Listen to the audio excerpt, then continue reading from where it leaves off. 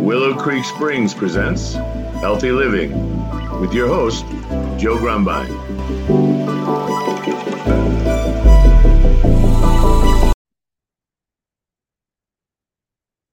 All right, and welcome to the Healthy Living podcast brought to you by Willow Creek Springs.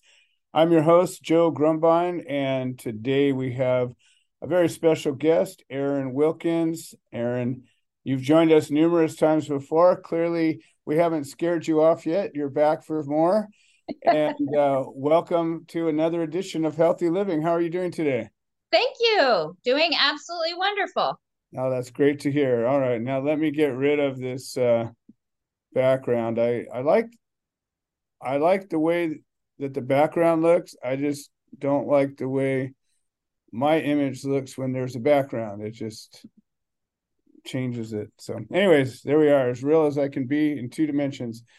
So, Erin, it's been a few weeks since you've been here on the show, and last time we were out in the garden a little bit.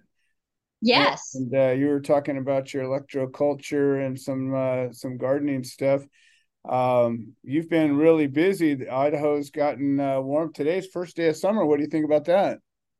It's nice. We had 36 degrees overnight. Whoa. It was pretty crazy. We were thinking we had to cover up tomato plants and things, but Whoa. everything survived, and it's hitting into the mid 70s today, so it's absolutely gorgeous. Okay. Yeah, we have had the most remarkably mild spring. A typical California spring is at least two heat waves in the middle of it and a lot of really beautiful days. But our heat wave this year consisted of a couple of 90-something degree days, which for California is nothing. And it's just been beautiful. We've just had this picturesque spring. And here it is, first day of summer. Usually the last week and a half of June, the heat starts coming on, but I don't think it's gotten over 92, which, again, here where I'm at, I'm kind of in the Inland Empire in the desert, just, where the desert starts. And it gets plenty warm out here, and we've been really lucky. That's awesome. Yeah, the electroculture stuff. I mean, even since we talked last, things are just boop, boop, boop, boop, boop, just shooting up, growing exponentially. Such an easy thing to do, and yet works really well. Yeah. Well, I am experimenting with a few different versions of it, and I still have more to do. So I got all these different configurations, and I'm tinkering with a lot of different stuff. I'm wrapping it up onto a big palm tree and see if I can't get it, 30 feet up in the air, and just see if it makes a difference. But everything is generally growing really good at my place. We harvested our first hugel culture beets, and I'm real happy about that. We got our first hugel zucchini too. So that garden is just starting to unfold a little bit. I'm real happy. It's maturing nice. We should be getting some good veggie crop this year. Looking forward to it. Good. That's wonderful. You've been out testing out a new trade and working with Troy and getting out there into some of the trade shows or the markets, I guess the street markets mostly.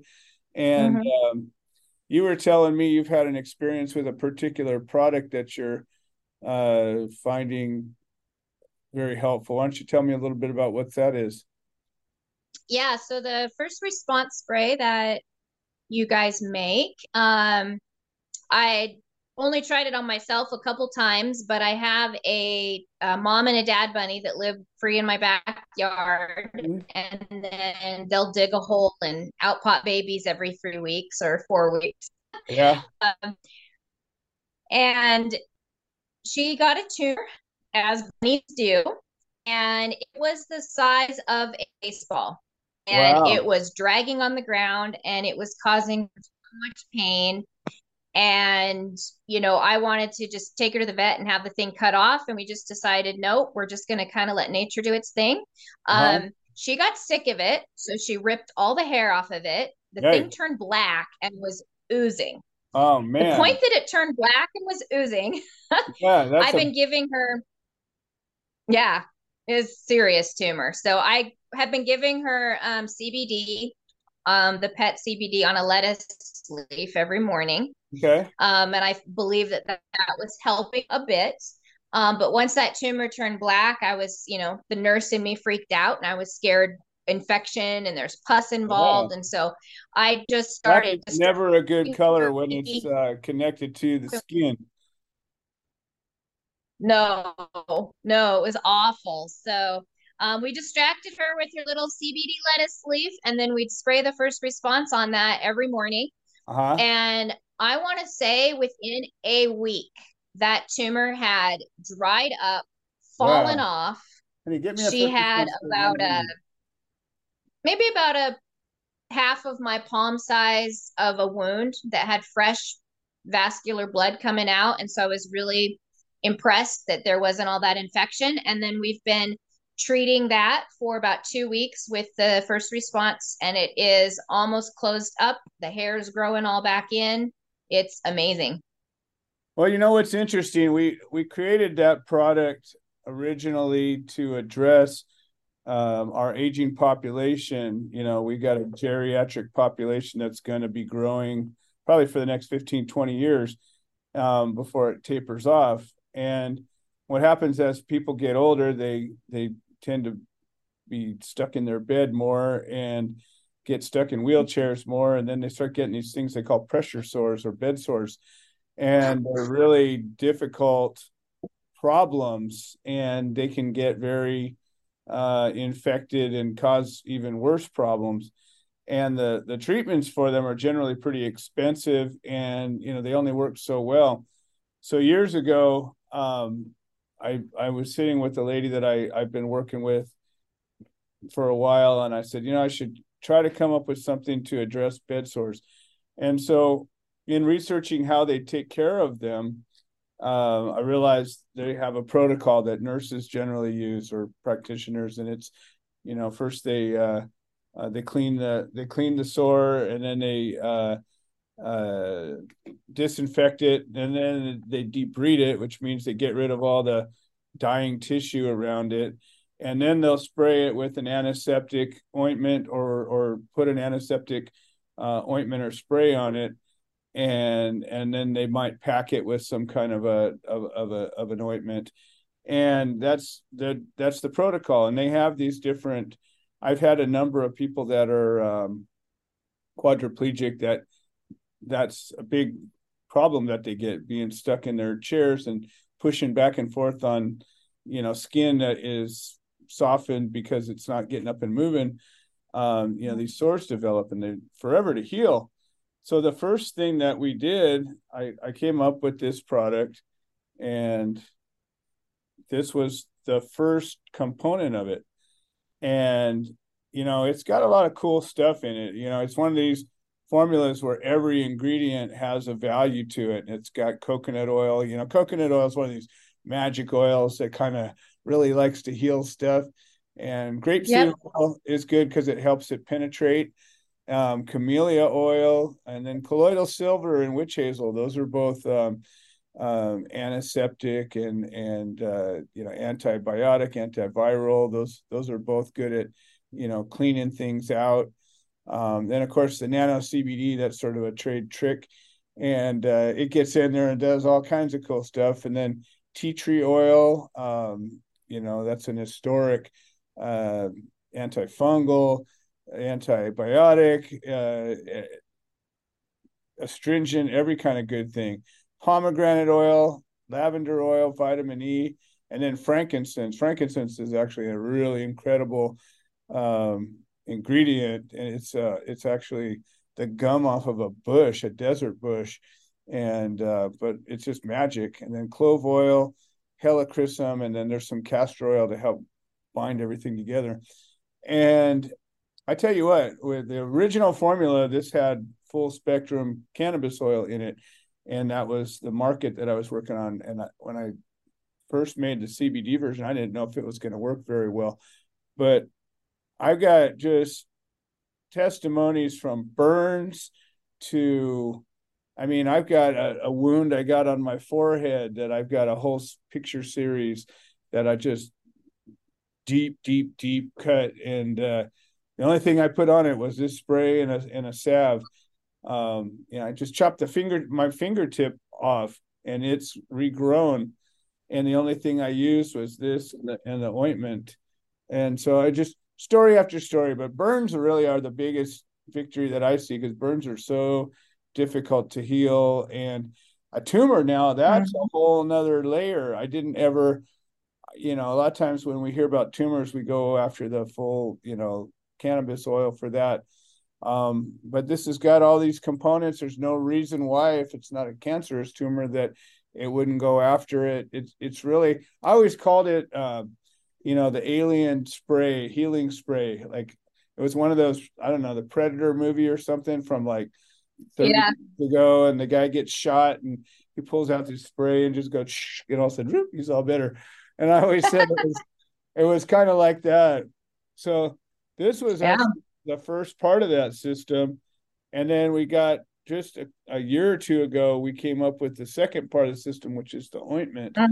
And I like the ointment almost better, but the spray as a first component, it's like no matter what, anything happens to me, that's the thing. That is my medicine chest. This is, if I had one product, that would be it. And what's cool is we actually have it bottled for pets too, but it's the same product. It's exactly the same product. And so we got chickens, and sometimes chickens will get this like stuff on their feet, and I don't know if it's bugs or some kind of a fungus or disease of some kind, but their feet get covered in these like scaly things, and they don't want to come off.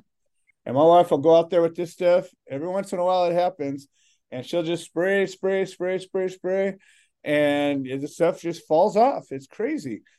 Or if you have a bunch of chickens are actually kind of mean, and they go after each other sometimes, and they're pecking each other pretty viciously, and if there's one that's weak, the other ones will go after it. And we had a chicken that she got her whole head picked off, and we didn't see it until all of a sudden, it happens. You're gone for half a day and you come back, you're like, what in the hell, And but my wife literally nursed this bird back to health, and we brought her in, put her in a nice, safe place, and that's it. Just kept spraying that stuff on there.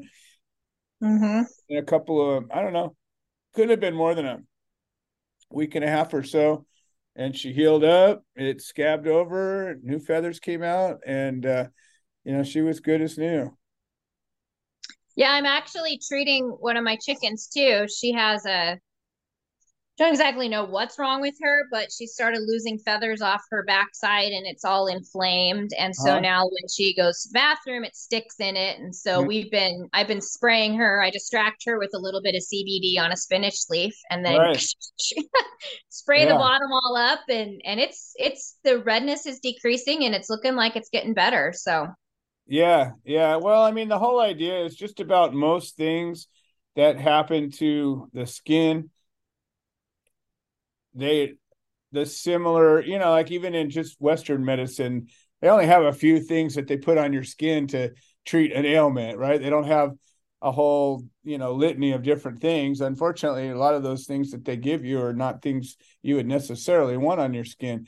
And so we've gone at it from a natural point of view. And, again, for my purpose, I'd rather it be safe and you got to use it a little more, or use it more often or whatever, than have to worry about, well, ooh, don't eat that, or oh, you got it in an open wound, or oh no, you got, there isn't any of that. It's always, safety first. And I think this one was one of those sort of divine inspirations. This is one that was like, sometimes when I'm making something, I'm like, I just needs to work. I don't know, and you see, and there's all these ingredients, a million things that you could make it with. And then you got to sort of pick the ones and the proportions and all of that. This is one of those that I just feel was a gift. It was really, really, really happy with it. So I'm glad you discovered it, because you've got so many